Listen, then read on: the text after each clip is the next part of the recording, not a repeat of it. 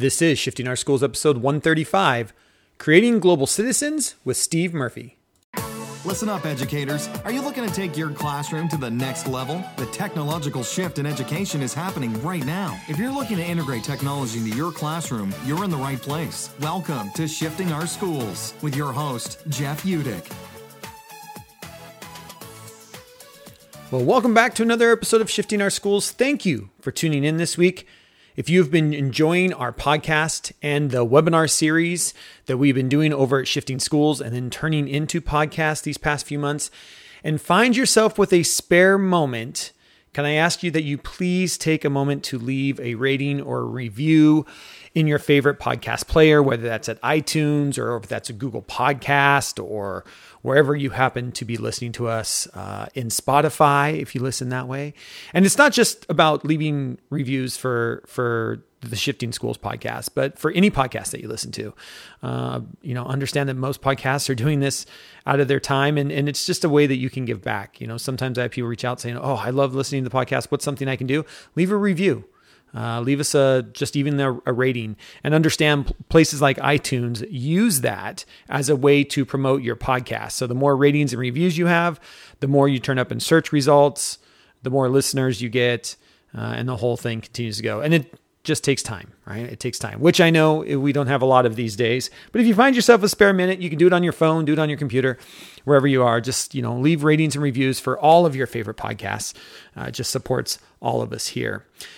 I want to talk about a couple things that have been on my mind this week. Other than I'm getting this out a couple days late, just goes to talk about, I know how we're all running just crazy these days. But here in the state of Washington, we're starting to have conversations around this idea of a hybrid schedule where we're bringing kids back out of a distance learning and coming into some kind of A-B schedule in our classroom. And what I want us to remember and I want us to focus on, and I think is going to be a focus even after the pandemic's over, is this idea that in a hybrid schedule, and when I'm talking a hybrid schedule, I'm talking either an AM/PM schedule or like an AB cohort schedule. Now, most of the school districts I've been talking with are doing one of two types of schedules right now. They're doing, like AA, Wednesday's a deep clean BB, or they're doing AB, deep clean AB. So depending on how your school decides to set this up. But here's what I really want us to focus on. That if you are in a hybrid model like that, or your school's starting to think about going into a hybrid model, or at some point in the future, you will be in some kind of hybrid model like that, our focus still needs to be on the asynchronous time. Let's understand that if kids are in front of me for 2 out of 5 days, that still means 60% of their learning time is done at home. We need to stay focused on this idea of at-home learning. We need to stay focused on students using their, what has now become known as their asynchronous learning time, this at-home learning time. Because even when we get kids back in front of us for 2 or even 3 days a week, they're still going to be spending a majority of their time learning at home. And we have to understand that the world has changed because of this. There are things that have happened because of this pandemic that we're not going back. For example, research out of July, and I'll put the research in the show notes here, but research back in July shows that 82% of business owners say that working from home will always be something they consider. 47% say that this will be a permanent way they do work. So all of a sudden, we need to be preparing kids to how do you work from home? And here's the question I've been talking to with educators this week is, how do we teach kids to work when the boss isn't standing in front of you? And that's really what our focus is, right? Our focus needs to switch from that. Probably close to right now, I'm going to guess somewhere close to 50% of the kids that you're teaching are probably going to have a job at some point where they're working from home, where the boss isn't standing in front of you. And here's one of the switches that we're going through right now that I think this pandemic is really, right? This is our disruption. This is education's disruption. And the disruption that we're having right now is a disruption that is really focusing and making education shift from teaching kids content to teaching kids skills. That is the major shift we're going through. The shift that I am hearing from educators across the state of Washington, across the US, and around the world is we are struggling because we are still focused on, well, I've got to cover content. But ladies and gentlemen, it's 2020. Content is freely accessible. The skill that we need to be teaching kids is, how do you access that content? How do you access the content that you need to know the moment you need to know it? That is the skill. We are changing an educational system that is no longer going to be based on what you know. It's got to be based on, how do you find what you need to know the moment you need to know it? And that is a major shift for an educational system that has been about filling kids' brain full of stuff. When now we need to fill kids' brains full of skills to access the content. How do you know it's trustworthy? What's the bias behind every piece of content that you read on the internet or watch on your television screen? Do you know how to triangulate your data? Do you know how to read an instructional video? Because YouTube's not going away for any of us. What are the strategies you use when you're reading an instructional video on YouTube or from your teacher? See, those are skills. The skill of collaborating across time and space inside a Google Doc or Word online. The skill of being able to create a presentation with somebody else that is not sitting right next to you. See, these are skills that we are transitioning into. It's not going to be knowing content, because you see, content is out there the moment you need to know it. That's the transition.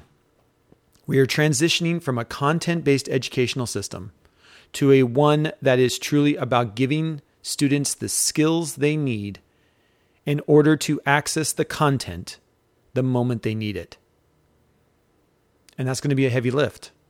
It's a heavy lift for not just us as teachers, but it's a heavy lift for parents who have gone through a system that was content-based. It's a heavy lift for our society, but it's part of the struggle we're feeling right now. We're feeling the struggle of kids trying to work from home, teachers feeling like they're trying to teach content, but kids do not have the skills to know how to learn at home when the boss isn't standing in front of them. And that's a different skill set. We're going to have to teach time management. We can't just tell kids to manage their time. We're going to have to teach how you read an instructional video. We're going to have to teach how you collaborate with people. We're going to have to teach kids how to start their own Zoom meetings. Is anybody teaching kids how to start their own Zoom meetings, or just how to get into my Zoom meeting? Because that's how work gets done. How are we teaching kids to work when the boss isn't in front of you? Critical skill as we move out of this time from the pandemic back into whatever normal is going to be. And that brings me to today's episode, which is a recording of our free webinar series over at Shifting Schools. If you'd like to join us live for the discussion, we'd love to have you there. We do one every week. You can sign up at shiftingschools.com. If you go over to shiftingschools.com, you can sign up for the newsletter, and that will let you know when their next one is. They are usually around 4 p.m. Pacific time, but they switch on the day of the week based on whoever our guest is working into their schedule. I think the one this week is on Friday. And so you can join us live over there. You can also find the video version of the webinar. So they're all freely released. You can go and watch the webinar over there. Of course, you can continue to listen to them here on the podcast. You can get access to the slide decks over there, any handouts that the presenters give us. And you can also find those here in the show notes over at sospodcast.org as well. But I want us to be thinking about this idea, right? What are the skills that kids are going to need? And today's webinar is with Steve Murphy, when he's talking about creating global citizens. And here's the thing I love. I can't find almost any school anymore that somewhere in their mission or vision statement doesn't talk about creating global citizens. And you see, being a global citizen is a mindset and a skill set that we need to be teaching kids. Are we teaching students the skills to be a global citizen? How do you reach out to other people? How do you understand people from different backgrounds? How do you make your world a better place? Those are skills, not content. This is a great webinar, a great series. I hope you appreciate this. Steve Murphy's been doing this for a while, and he has some great nuggets and insight over how you too can add value and bring the outside world into your classroom. If I can't take my kids into the world, How do I bring the world to my kids? So here we go. How to Create Global Citizens with Steve Murphy, a tech coach and social studies teacher from Enumclaw High School. I'll see you next week. And with that, on with the show. All right, well, I'm going to start recording. Awesome. Well, welcome everyone. Excited to be back with another free webinar here at Shifting Schools, part of Reimagine.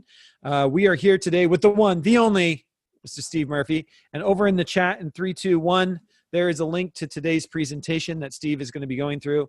If you'd like to go through that with him as he's going through it, I'm going to stop sharing my screen. So Steve, you can share your screen if you want to get set up. And I'm going to turn it over to Steve as he is going to walk us through something that, I think we talk a lot about. And I love this idea, even just the title of your presentation, right? Creating Global Citizens. And the thing I love about this is almost every district I work with, their mission statement or their vision statement somewhere talks about creating global citizens. How do you do that? What is behind it? And how do we stay focused on this no matter what? And I was just on another call where we're talking about, what the thing I love about the things that we cover in these webinars is we're just talking about good teaching and learning. It doesn't care if you're from a distance. I don't care if you're in an A/B schedule. And I don't care if we go back to whatever quote unquote traditional learning looks like, right? That this is just good learning in 2020 and beyond. And so I'm so excited to be covering this. I know it's a passion of yours, and I'm excited to learn from you today, Steve. So without further ado, Mr. Steve Murphy, I turn it over to you, my friend. Awesome. Well, thank you. Thanks, Jeff. And thank you, everybody, for being here. It really, truly is a passion for me and what I believe in, and what I believe in for not just my school, but for all of our students throughout our country and throughout our world, quite frankly. And that is the idea of focusing on creating global citizens and using technology and leveraging technology to be able to do that. And so as we get started with this, I'm just excited to share that passion that I have for you, or that I have with you in what we're going to do. So I'm just going to introduce myself real quick. I'm Steve Murphy from Enumclaw. I'm from Enumclaw High School. I'm a social studies teacher here part-time, and then I'm a part-time tech coach at the high school as well as a facilitator with Shifting Schools and Reimagine Washington Ed, which has been a great professional challenge and boost to my career for me. So it's been great working with teachers from all over the state. So I want to start by saying thank you to all of you for everything that you've been doing for kids, everything you've been doing for families, just all the work and effort that you're putting in. I know what that grind is like. And, if you just got started this week, or if you've been started for the last couple of weeks, just, keep it up. You're doing a great job. Background for me is I graduated from the University of Washington with a double major in political science and communications, public relations. And so it's very much a part of my life and my mindset to think about communicating, but also to think about things from a global perspective when it comes to political science and just history and the history of the world in general. So budding world traveler is what I would say, or humanitarian. The challenging of the budding world traveler is right now with COVID, I'm wondering when I get to travel the world again. So I'm hoping that happens fairly soon and we get a chance to do that, to be able to get out there. But last year, I was really challenged, I think, in my thought process and my thinking and moving towards blended learning on what I wanted my students to be able to take away from my class. And I just wanted to come up with what a mission statement was for me and what I wanted to have as a mission for my students.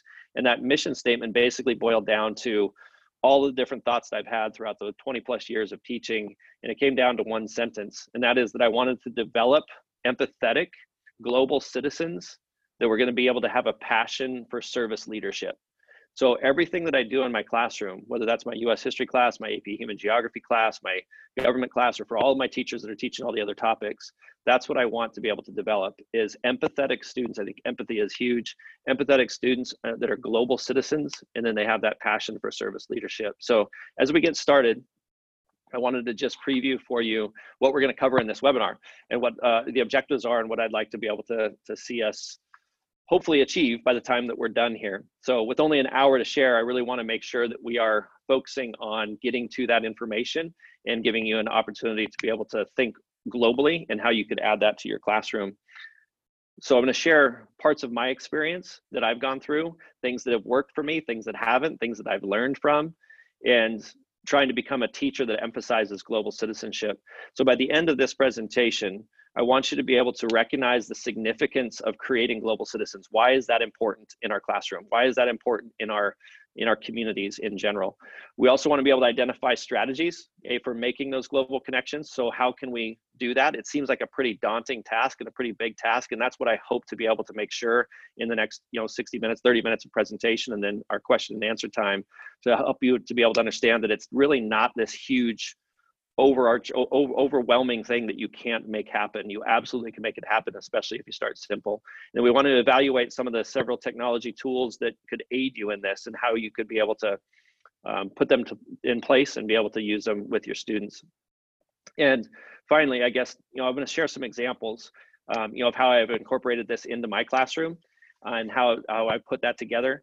And I want you to consider some examples of these global classroom connections that I have, and then be thinking and evaluating how or if they would work for you, and how they could be modified to allow you to be able to put those together in your classroom and provide those opportunities for your students. So thanks again for being here. I'm excited to have the opportunity to do this and to share with you. And so let's go ahead and get ourselves started. So what does it mean to be a global citizen? And when we think about what does it mean to be a global citizen, also, how is this good for your students? How is this good for you as a teacher? How is this good for your classroom and just society in general? And I think it starts with being able to define what global citizen is, or what a global citizen is. And so in the lower right-hand corner there, I have a definition for you. And I don't necessarily want to patronize to you, but I do think it's important that we read this quote. So it says, a global citizen is someone who is aware of and understands the wider world and their place in it. They take an active role in their community, and they work with others to make our planet more equal, fair, and sustainable. And as I talk with my students all the time about being a global citizen, I think it's important to then dive into that definition that much more specifically, to pull out the parts that are of significance. So when it says they're aware of and understand the wider world, that is hard for a lot of our young students, especially, and again, for us, and I think some of you, and seeing where you're from, are in a similar circumstance. Enumclaw is a fairly small town. And for a lot of our students, the lens that they've seen everything through in their life is pretty narrow focused, and it's pretty, American centered, or just their own town centered. So just the idea of making them aware of this wider world that's out there is a significant part of their learning and being able to become a global citizen. And then understanding what their place is in it, that it's, it's kind of a smaller place, but they do have a significant place in it also, in being able to make the world a better place and be able to allow different people to have different opportunities.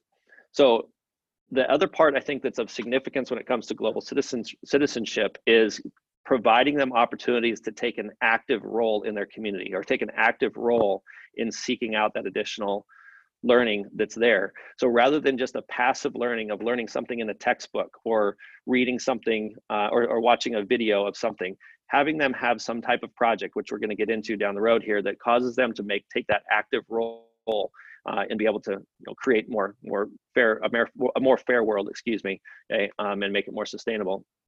And the power of this comes from just building their understanding of world events. So they're being inundated. The modern day youth generation is being inundated with world events, whether they want to or not. Social media, the news, television news, on movies, what they hear their parents talking about, they hear the community talking about. It is significantly important for them to be educated about what's happening globally, to be able to participate in those discussions and understand what's happening there.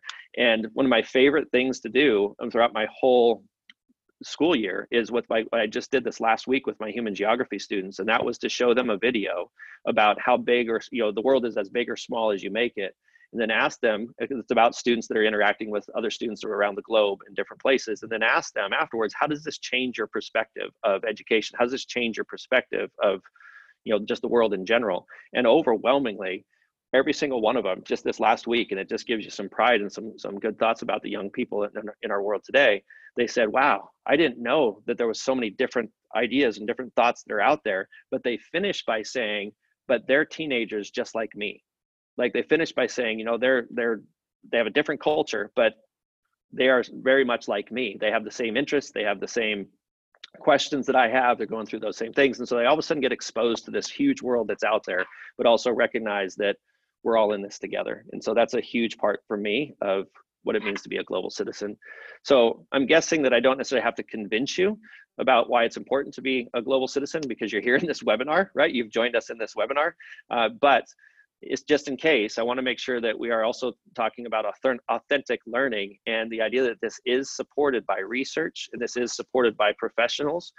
We're talking about what we want to do in our classrooms. And so these are just a couple of recent articles that I found about what's been going on here just within COVID. On the article on the left there, and these are links, by the way, of the slide deck that Jeff shared with you in case you're interested in digging into them further. But how making global connections help school in crisis during COVID-19. How does it help for us to know that we're still connected to other people that are outside of the area that we're not able to leave at this particular point. And then 5 ways to combat classroom isolation and be able to expand that.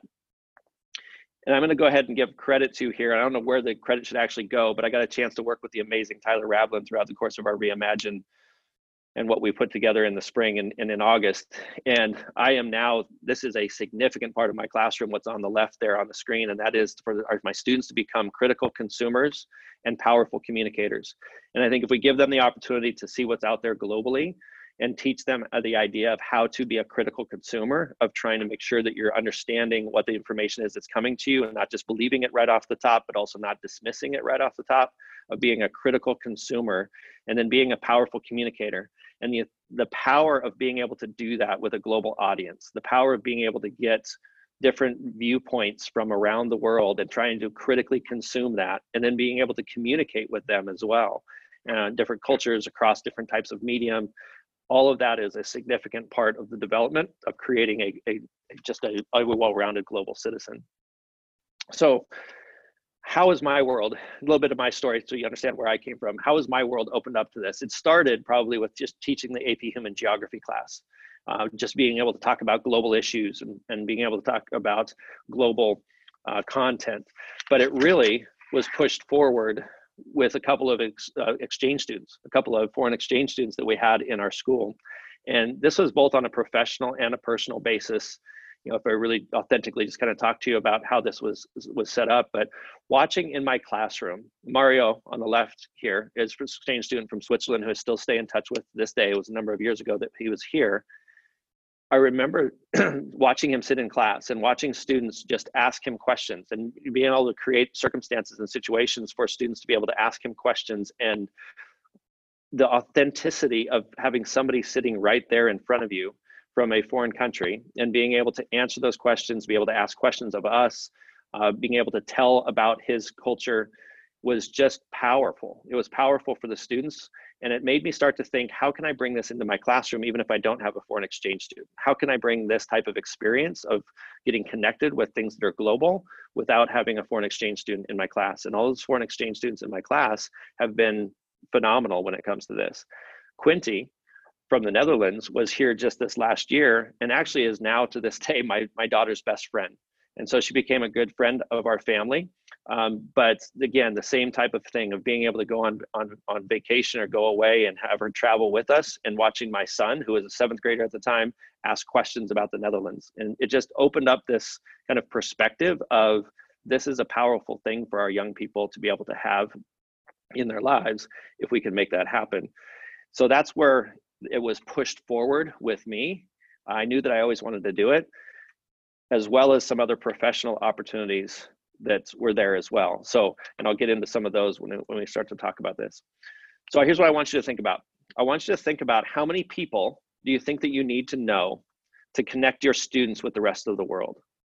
So as you're sitting here and going, okay, this all sounds great. This all sounds like something that I want to do, but I don't necessarily even know where I would even start. This seems like a big, giant thing for me. It's too much for me to be able to do.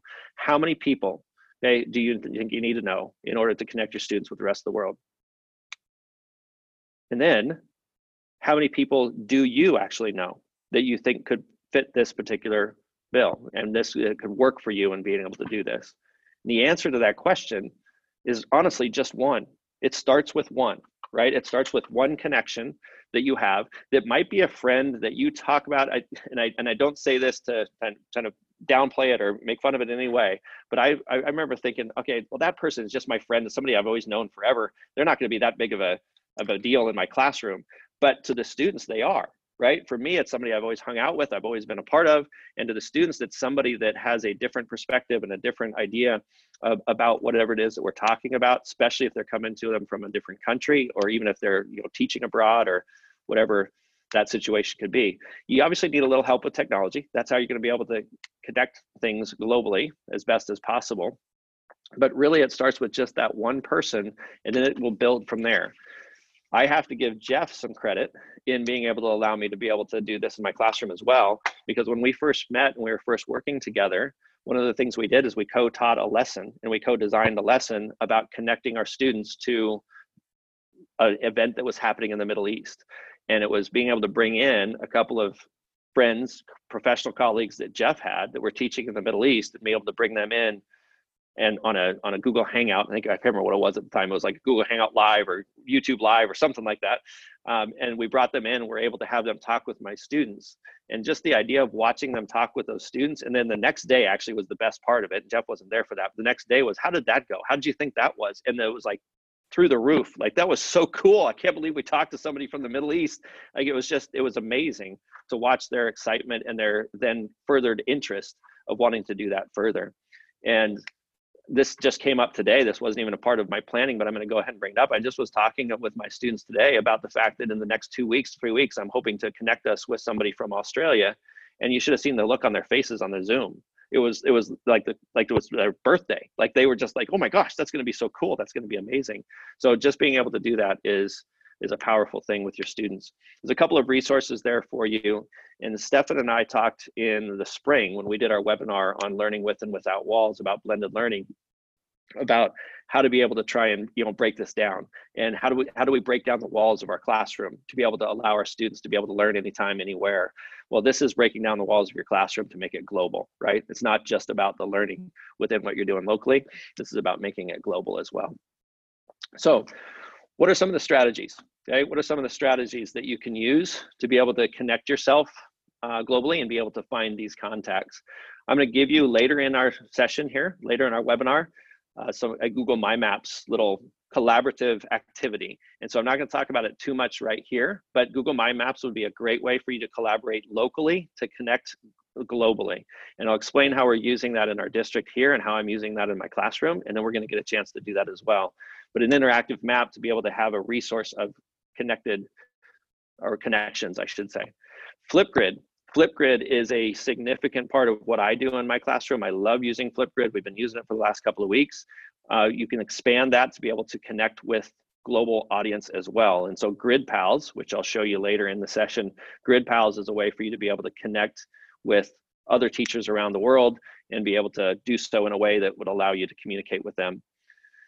Facebook and Twitter. If you were a part of Reimagine previously, we've talked heavily about feeding yourself, right? We've talked heavily about your PLN and your professional learning network, and being able to use those to leverage and be able to find more resources. And Twitter is a great way for you to be able to do that.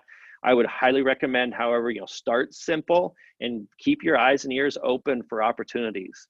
And that's a huge part of making this happen, is just in the moment, not planning it necessarily, but in the moment, just recognizing this could be a particular way that we could bring the outside world into our classroom.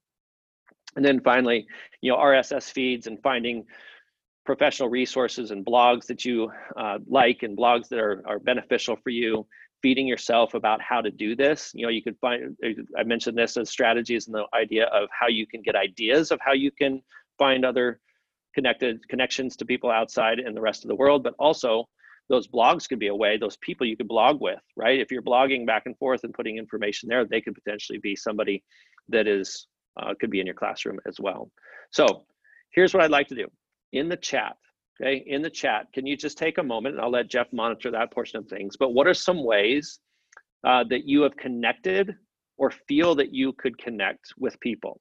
What are some ways, because some of you maybe have already done this, right? And so this is an idea of all of us collaborating and trying to work together to help one another be able to enhance this as best we possibly can in our classroom. But what are some ways that you have connected, or you feel you could connect, okay, with people outside of your town, outside of your country?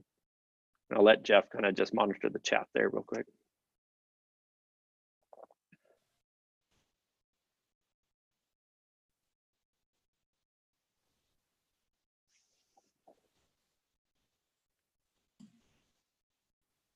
Yeah, I think for me, as people are typing, I think for me, Twitter has always been, I call it the virtual staff lounge, right, of educators.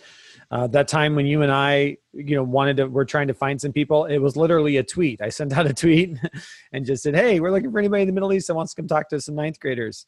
Anybody willing to give us 15 minutes, Yeah. I love what Tony just said there, a composer that ordered music from in the past, okay, and then, back and forth with them, being able to connect with them, bringing Australia to Sunnyside. How awesome would that be? Yeah. That's awesome. We'll be thinking about that. I'll let you continue. LinkedIn. Yeah, for sure. LinkedIn, another great one. A lot of professionals on LinkedIn. If you're looking for, LinkedIn's a great one. I think we forget about LinkedIn a lot in education because we don't use it. But if you're looking for professionals, to bring professionals in, like you want a professional accountant or a scientist or somebody that works at a company, LinkedIn is a great place to go out and make those connections and have people come in. So it's always a good one to remember. I always forget about LinkedIn, even though I use it. I never think of it in that sense, I mean, to your point, these connections are around us. They are, and you just have to be thinking about them in that lens of how can I leverage these for my kids? So they absolutely are. And, and then I think that's a great point to be made, Jeff, is that they're around us if you're aware of it. Right. And so that's why I think under the Facebook and Twitter part, I said, look for opportunities. You need to start to think about, it doesn't mean you have to think, excuse me, it doesn't mean you have to think about your class and what you're trying to do content like 24 hours a day, but just be aware of when you're having a conversation, or if you're on vacation, or if something comes up, just, somebody that you could potentially connect with. I'll be honest, I'm going to give you a couple of examples later that came out of that and were born out of that, right? And that's where it was. It was just a conversation where we were on a camping trip, and it was all of a sudden, that could be something that could connect with the classroom. Would you ever be willing to be in my classroom? And they say yes, and you get your number, and you contact them later, and people are happy to share about about what they're passionate about and where they live. So with all of these resources, okay, and the many more that are out there, okay, basically what you've done, okay, as we do this, is you've created your network. Right? You've created your network of being able to connect with people, your professional learning network. And again, it starts with one, right? It starts with just one. Don't feel like you have to have these amazing contacts to start with. Just start simple and it'll build from there. And the next thing you know, you'll be able to have more people come in. So the important part of this, okay, if you have this growing network, is now what? What are the next steps? Well, first of all, you're the expert. Okay, you're the expert in your content and in your curriculum. So you need to evaluate your curriculum and choose where that's going to connect the best. Where is it going to be, within what lesson? It doesn't have to be all the time, okay, but within what lesson, within which piece of content is that going to be the best fit for you? And so the reflection, is as you're thinking through this, is what lessons or topics could you connect with a global partner? Really, it's any of them, right? If you really want me to be honest, it's any of them, but there's some that are sometimes easier than others. And I think the question that comes up often is, which comes first? Does the content come first, or does the connection come first, right? Or the connection piece. I think it could be either or. I don't know, Jeff's thoughts are on that, but it could be that, I just find somebody that's from a different country and man, they're willing to be in my classroom. I'll figure out a way to connect that to my content. Or it could be, I have this content that I would really like to reach out, like the lesson that Jeff and I put together, really like to reach out to somebody in the Middle East. We're going to try and find somebody from this region because that's the current event that we want to talk about. So you have the ability to put that together and think of how it could fit best. So, is there a scientist you could bring in? Jeff and I were just talking beforehand about the smoke. If you want to start to talk about, how do we get rid of the smoke? Why does the smoke stay here? Why is it staying here on these different wildfires?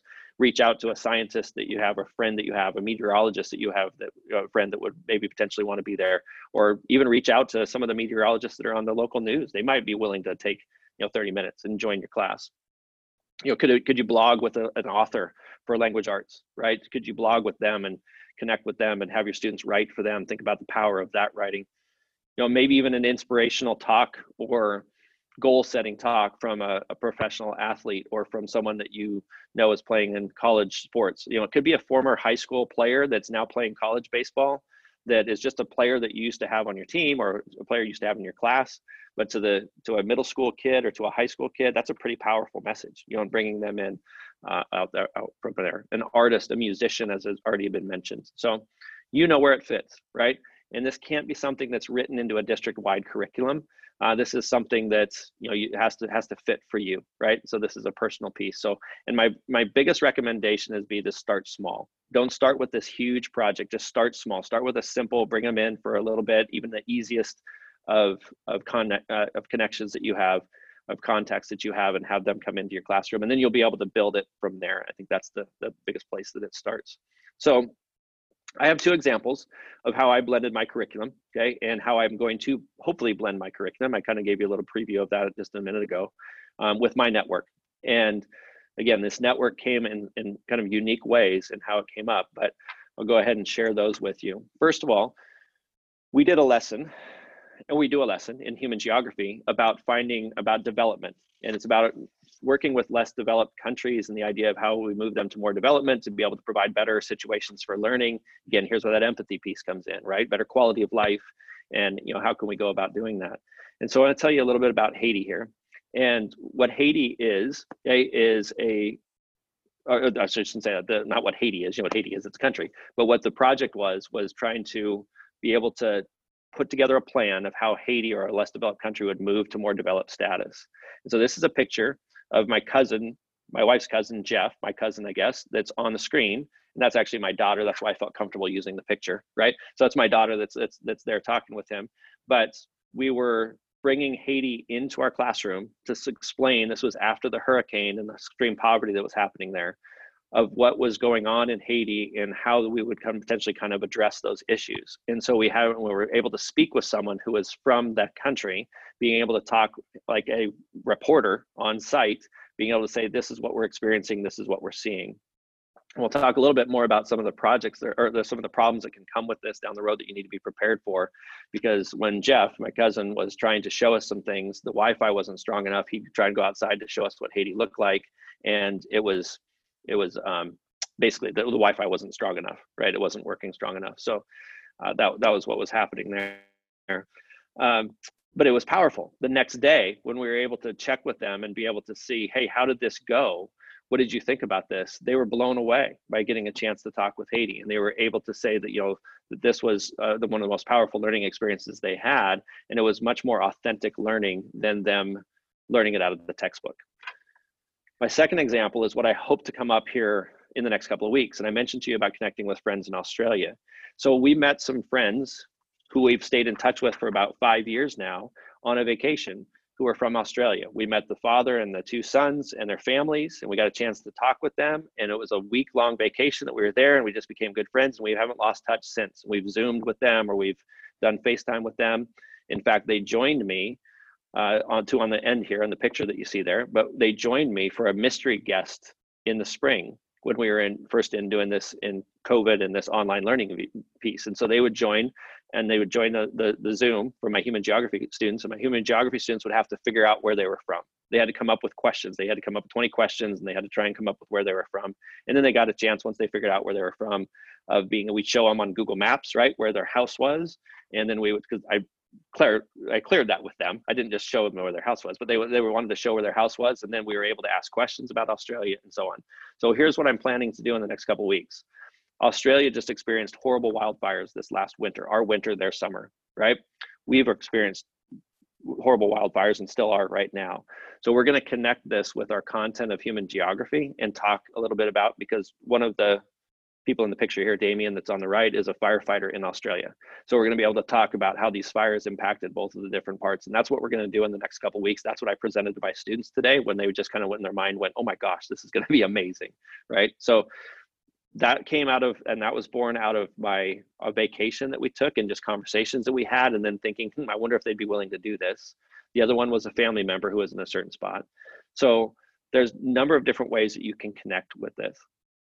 So with these couple of examples in mind, okay, and an idea of strategies on how to connect, and how to make that fit with your content and the purpose, the next step is to understand what tool works best, right? And so we're on Zoom here, right? Or we're on a webinar, but we're basically using Zoom, and I think we've become pretty proficient at Zoom. The amazing thing to me is that I'd never used this too much before. Like, once we got into Zoom in the spring, and we all of a sudden you were doing things with your friends or your family, and you just go, hey, I'll send you a Zoom link.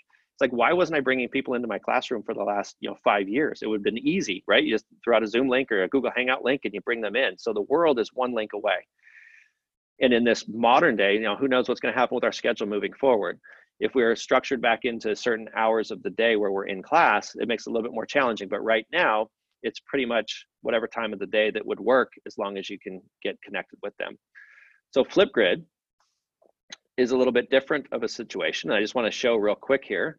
If we go to Flipgrid, but I already had it pulled up. Oh, if I do, right here. Okay, so if we go to Flipgrid, right along the top up here is Grid Pals, and that's what I mentioned earlier. And so if I click on Grid Pals, you do have a toggle here that you need to toggle one way or the other. And so I'm at active, so I can connect with me. I can search by grade level. I can search by subject level.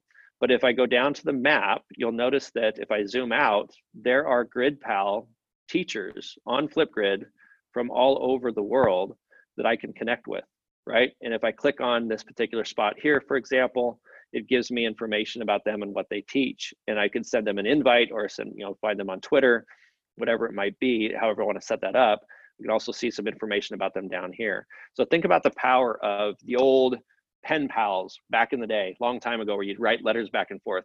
How about a video blog, Video Pals, right? You do Video Pals and you share with one another and you share an idea for them and they share an idea back to you. And now you can do that globally, right? And Flipgrid allows you the opportunity to be able to do that. Blogs, again, same type of thing. You could create your own blog and have other classes in other areas create a blog as well, or you could just kind of connect back and forth with those blogs. You can do that within your own district, right? Breaking down the four walls of your classroom to do it that way. We've mentioned Twitter. Here's an example, Global Classroom. If I just type in hashtag Global Classroom, it comes up with a number of different things that teachers are sharing from around the world. And if I scroll down here, you'll notice, you can see all the different ones. You can look them on your own, but this one right here, who can help my kids? We want to connect with your class for a mystery state. Okay, please share and message me if interested. Right there. You want to do a mystery state with an elementary school classroom? I'm assuming that it is, because looking at the students that are there, there you go. There's a connection for you. And Twitter is not something you don't have to join, right? You can get to it on your own and be able to look at it without joining it and be able to make those connections that are there as well. And then finally, shared Google Docs. Right? Shared Google Docs works not just with your students in your classroom or in your community, but it works within your country, it works globally. So when we were doing, which I'm going to talk about here in just a minute, but when we were doing one of our projects, we were working with Uganda. And so we put together before we did a Google Hangout with them, we put together a document that was questions that my students were going to come up with or have for Isaac and Rachel in Uganda. And we were able to preview and preset the questions that we had for them. But I then shared this document with Isaac and Rachel in Uganda prior to our Google Hangout. So they already had some ideas and some feedback. And then in the weeks that followed, they then interacted on a Google Hangout with people from around the world about the project that they were working on. So there's a number of different ways that you can make this happen when we're talking about connecting with people globally. However, there are some considerations that you do need to take into account, right? And I found this out the hard way, actually doing this my own self. But we'll talk about these considerations, you need to think about if we're trying to connect with people around the world, time zones and language barriers, right? So those become something you have to consider. Time zones become an issue. Just a prime example, I've done Google Hangouts. Chrissy Hellier from our Shifting Schools has been a mystery guest for me.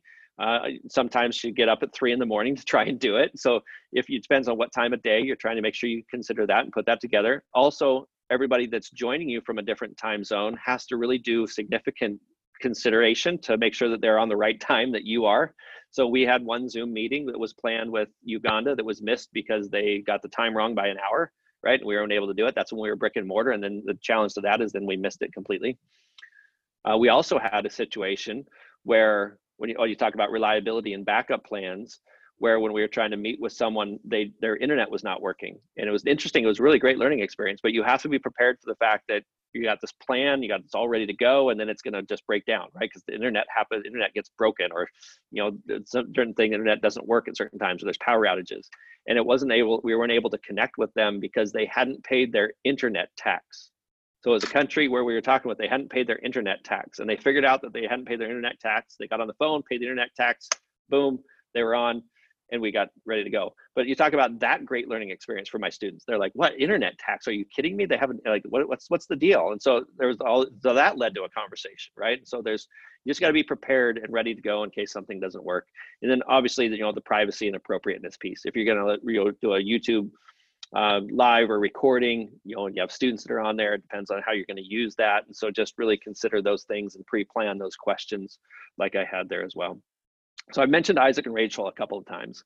And so as I mentioned Isaac and Rachel, okay, I want to put forth the power of service learning, okay?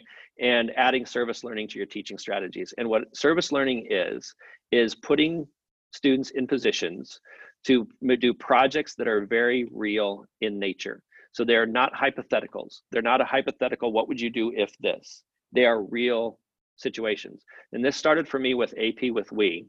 And it's a whole another program that, you're welcome to message me or email me at steve@shiftingschools.com if you want to about that. But this global awareness can lead to social concern for them. And the idea is that you take the content of your course and you put them into situations of projects that are real world projects, meeting with real world people. And if you seek out those programs and organizations, okay, that can provide your students these opportunities, it is the most powerful thing I've ever done in my 20 plus years worth of teaching.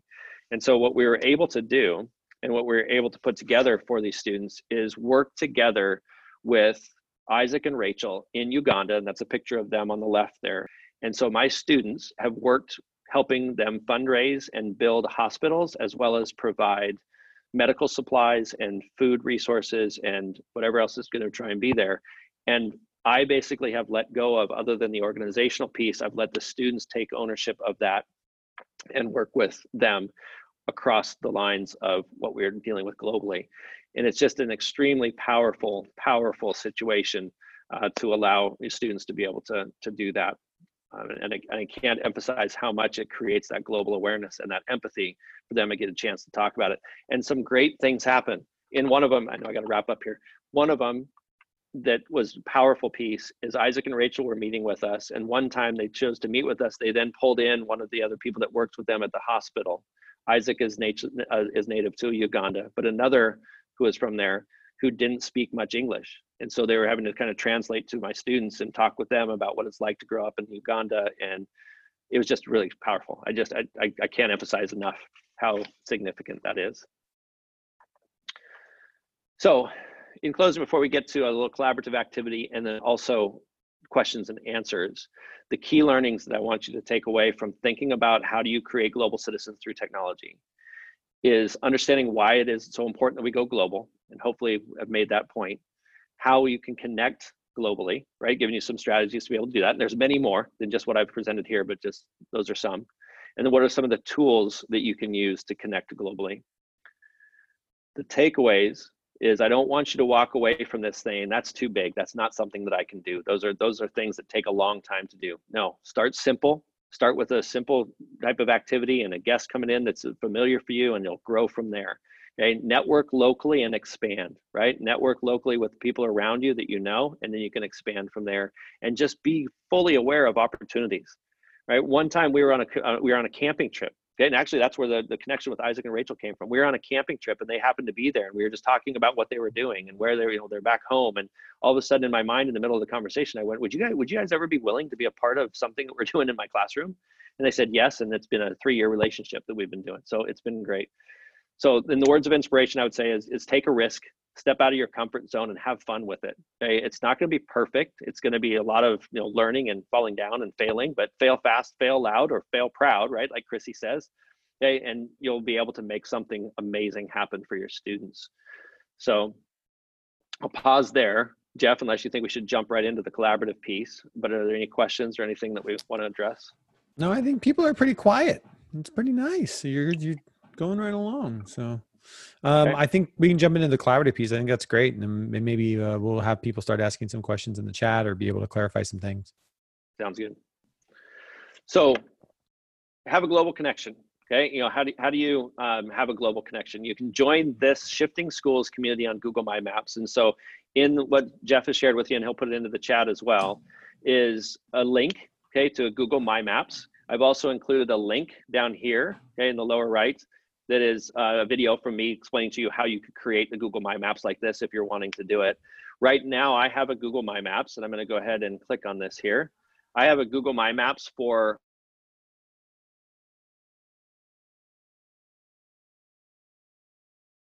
families because I want them to be able to participate in this. This is yours. This is going to be our, and I'll kind of manage it and take a look at it. And I hope that it just blows up. I've started with putting a few of my contacts in here, okay, or Shifting Schools contacts in here, as well as a few other people from our, like I said, Shifting Schools or from our district as well that we're willing to share. But the idea of this is an editable map for you that you can add any contacts that you might have. So for example, if you have a contact in Brazil, right, you just click on this add marker right up here at the top. Let's say you had a contact somewhere around here. What I would ask that you do is you put in here the name of your contact, or the country name, I guess would be the other way to do that, country name. Then you could put your name so we know who to contact. In the description, you could say, I have a friend who works in zoology, in Sao Paulo, Brazil, or something, I don't know, something, whatever it might be. And then the contact information, you would put how we would contact you.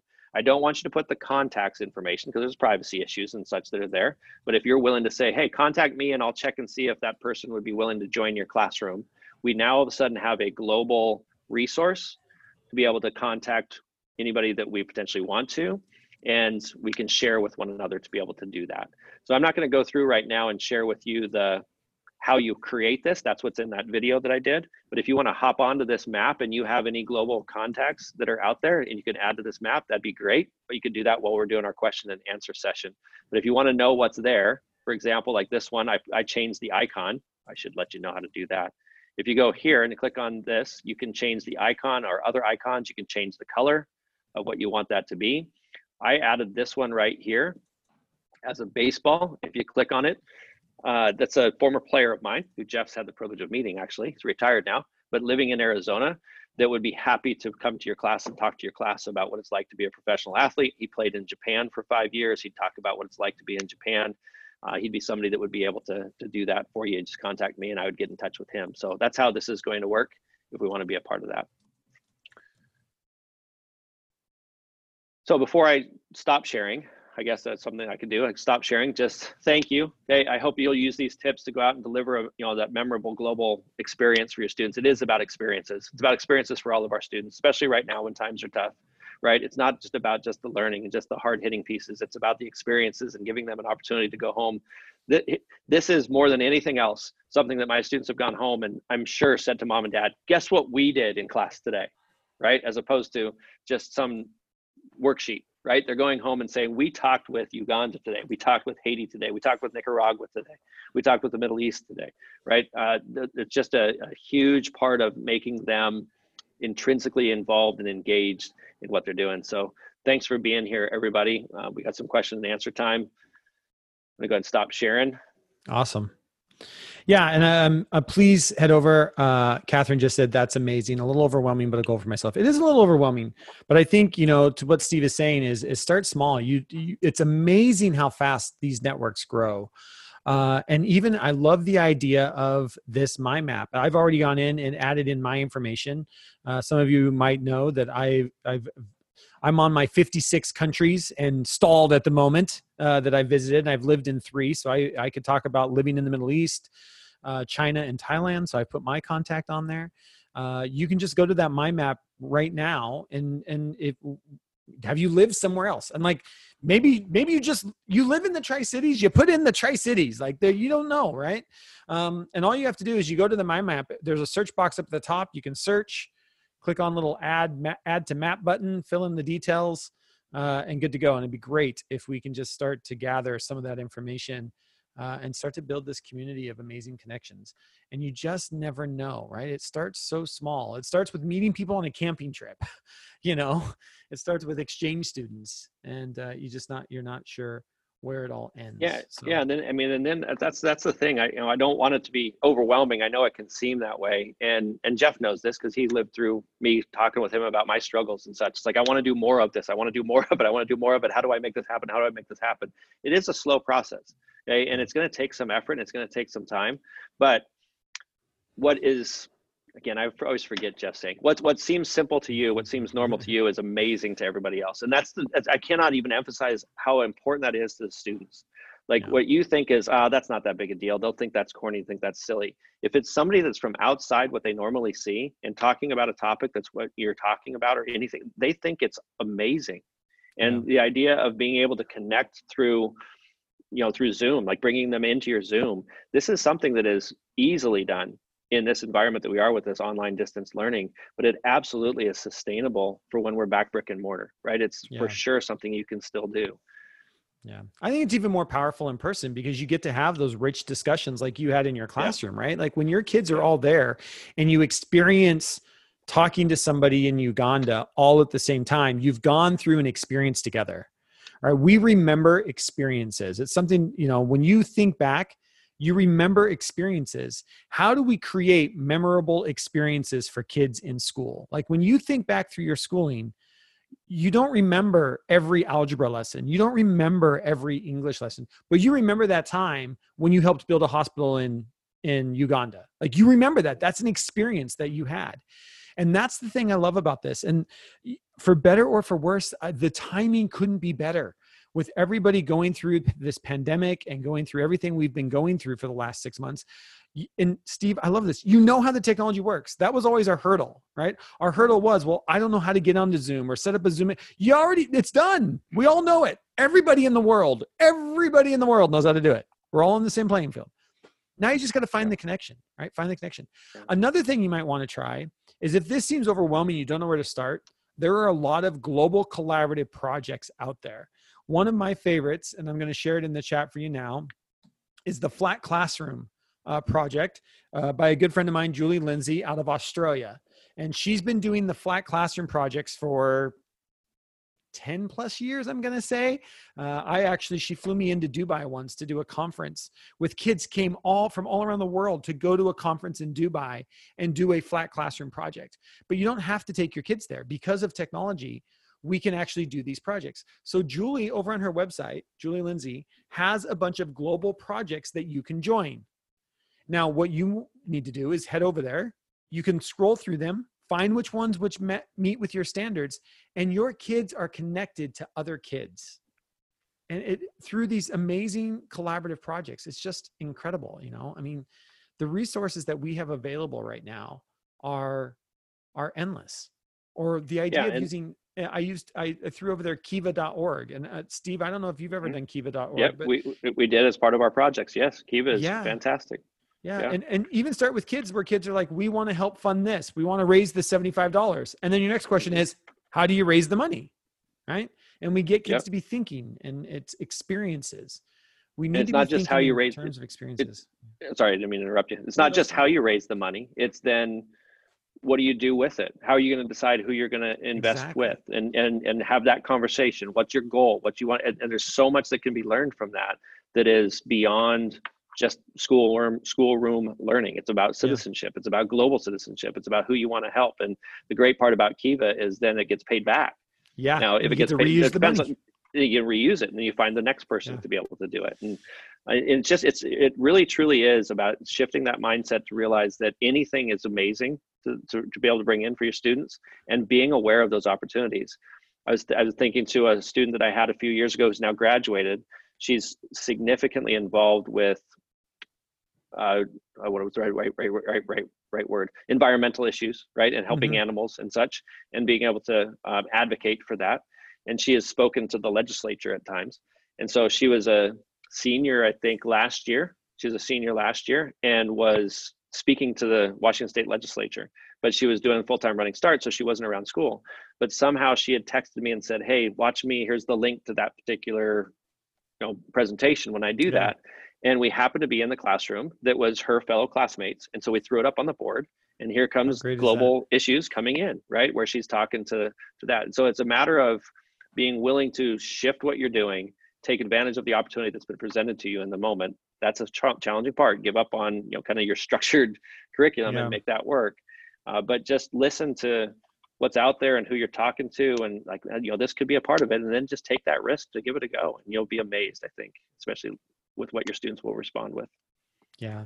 And I know, somebody you can bring into your classroom. I mean, there's just, I mean, to your point, I think a lot of times we overlook the connections we have, whether that's a connection in Facebook or that's a connection on Twitter or your neighbor. Like, you just don't know, right? You get talking to people, and a lot of times, we overlook the connections that are right in front of us that are just sitting there. So be thinking about that. And again, there's one of my challenges. Like, I've challenged school districts as they start this school year. One of my challenges to teachers right now is once a week, have a guest speaker into your Zoom meeting. You can do this. And people, like you said, people are willing to give 10, 15, 30 minutes to come talk to kids. And everybody knows the tech. Like, start making your list. What's your goal?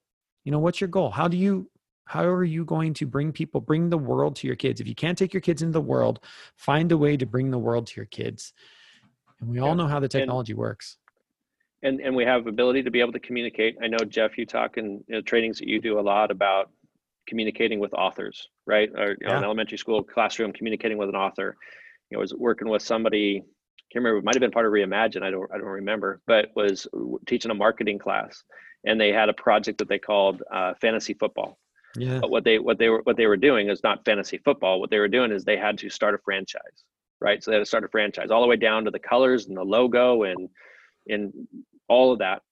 And the commentary, or what came up and what came out of it was, well, why wouldn't you contact the Seahawks, or why wouldn't you contact the Mariners and see if somebody would be willing to pop in for 40 minutes to say, this is what we have to consider when we're establishing a franchise. That's good PR for them. You just gotta, you gotta find that right time to be able to make it happen, but don't be afraid to reach out to people like that, especially in this current environment where everybody's doing things through Zoom. Yeah. And they want to be able to promote those things. It's a great way for you to make those connections. The other thing I think about, especially, I know, looking at the names that are here listening, I know there are a lot of high school teachers. And I think one of the things that high school teachers could really leverage is, first of all, understand that every public service employee has an email account, and 99% of them also have a Twitter account. So if you want your local representative to come talk to your kids, have your kids email them, have your kids tweet them, have your students reach out at a high school level. We have environmental, and I'll use Enumclaw as an example, right? We have environmental issues in Enumclaw that we want to talk to our representative about. And when I have seen schools do this, where the kids reach out to the representative, I have not had a representative yet that hasn't responded and come and either through Zoom or come and visit the classroom to talk to kids, because they're not stupid. That's a future voter. Those kids are like 2 years away from being voters, and they want to be reelected. And it's really good when you're in that school or in that classroom talking to kids. And we have this opportunity. All you have to do is email them, and their email is public. It's just sitting there. So if you're a social studies teacher, or you want to do environmental, or you want to know why the environmental laws are the way they are in your county or your city, reach out to a city, official. There's just so many ways that we can bring these in. Even better, have your students reach out to them. Yes. Have your students be the ones that have to write the email. Teach them how to write the email, or how do you get them to be able to join? And they're even more likely to do that if you all of a sudden now have a 17-year-old or 16-year-old saying, hey, can you please join my classroom and talk to us about a few things? We've had our representative 35 of them. Here. What if you had every kid write them? Right, exactly. We've had our representative come into my classroom and come here before and wanted to be able to talk with our students for a class period. There are opportunities that are there if you seek them out. And little promo for a webinar that's coming up down the road here that myself and JB are going to do, but talking about expanding the walls of your classroom to like locally and be able to be involved locally. And we're going to probably talk a little bit more about national and local, regional than just global, but it crosses over, right? Yeah. Have them write a response to the New York Times. Have them write a letter to the editor or a response to an article in the New York Times, because the New York Times has a very challenging, I guess, what would you call it, editor or somebody who's filtering whether those comments make it on there. And we've done that in AP Government before, and they have an explanation of, this is what we're looking for in our commentary. This is what we want to be able to write. And so you have them practice writing, and then they work with one another about what that writing is, and then you throw the article up on your screen, and you have them write in real time. Yeah. And post it. And this happened to me last year. It was 2 years ago, where they posted it on there, and all of a sudden their comment pops up, and everybody's like, hey, so-and-so's comments up there. And then it gets bumped up to an editor's pick, right? Because they wrote it so good. And then they all want to know how they got it bumped up to an editor's pick, and they're arguing with one another. And now you got passion, and it's about real world stuff. Now you got engagement. Cool. Now you've got engagement. Yeah. Yeah. There's so many ways to do this. And it's just, and again, I can't find a school or a district that somewhere in their mission or vision statement doesn't say, our goal is to make global citizens. And you can't make global citizens, staying in the four walls of your classroom. And I know you and JB Blair, you guys have an incredible other webinar coming up here in a couple of weeks that talks about doing this locally. The other thing I was thinking about too is, a lot of times we think about the technology that we need to use. And you can, if you can use Zoom or Skype or, name any one of these video tools, that's fantastic. But much like you were saying, there are a lot of places where the bandwidth won't handle that. So using something like a shared Word document or a shared Google Doc, where you can literally just share the document and you can use it like a chat room. And just think about that for a second. If you had a group of students who were in a chat room where they couldn't see each other, right? Like you physically can't see each other, and you have to learn to be respectful. You have to learn to try and decipher what is actually being meant when you can't read somebody's body language. If we set up some of those situations as well, where you had to get to know someone via a chat room, to me, that I just wonder, could we help to start influencing some of the bad comments that are all over Facebook? Yes. When you're trying to, because people read into those things and you don't know because you can't see. And we can set up some of those structures. And the nice thing about using like a shared Word document or a shared Google Doc, or go find a free chat room. They're all over the place as well. But you don't need a very strong internet connection to do that, right? Like it's a very, you've just reduced the amount of bandwidth that you need in a place like Uganda or Kenya or, I've got connections in Addis Ababa, Ethiopia, where you would just want to, the kids at the school that I worked with in Ethiopia build their own computers. They all run on open source Linux. Like they would blow any American kid out of the water when it comes to computers, because they build their own computers to go to school because they have to, Well, here's my, I know we're coming up to the end here, but here's my latest pipe dream about that is, you talk about Google Documents. What about a Google Classroom? Yeah. What about finding somebody in Canada or finding somebody in Brazil or whatever that's teaching a similar topic and a similar subject, and go, hey, how about we put together a Google Classroom, and we teach these kids of the similar age group from different cultures the content that we're still talking about, or we're trying to teach. And where that was born out of is, Jeff, how I use the Google question portion on Google Classroom, right? It's like a chat room, right? It's like that different piece. And so that's where I first started thinking about it. And I went, well, why wouldn't we just co-teach from two different countries, a course or a unit or something? I don't know when that's going to happen. That's my goal, though. That's where I'm trying to put something together. And I think, you've been in this a little longer than others, but I think the idea of using grid pals, like there's some teachers out there that, it's as simple as doing something like that. That Julie Lindsay, who that last link that I shared, when she started the Flat Classroom project, we ran it. We did exactly that. Only we did it through Moodle. So we used Moodle back in the day, which is like Google Classroom, where we had that. They would have four classes from around the world in basically one Google Classroom. And you were paired up with one other person from the other four schools. So you were a team of four. And as a team of four, you were given, then you had to design something, or what they took on, what is it? The 20 challenges by 2020. What was the book? There's a book out there that's like the 20 global challenges by 2020. And as a team of four, you took on one of the challenges and then tried to create something that would solve it.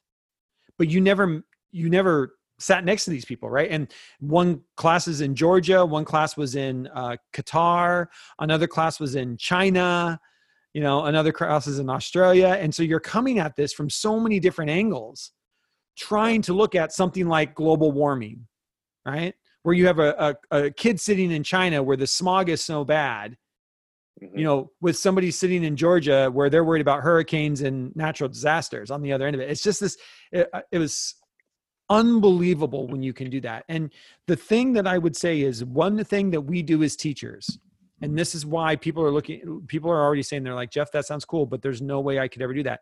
It's because we overstructure learning. See, here's the problem. Those projects only work when you are allowed to let go and turn control of learning over to the students. If you're thinking there's no way I can do that, I can't figure out the structure for it, that's the wrong mindset. You're never going to, it's not about the structure. It's about creating the connections and then letting it flow. And it will happen, right? It will happen. You don't need to have every I dotted and every T crossed before you jump into a project like that. Find another passionate teacher and say, we're going to throw our kids into Google Classroom. What are you working on? Oh, this standard? We're working on this standard. Awesome. Let's see what the kids could do with it, right? And mix it up.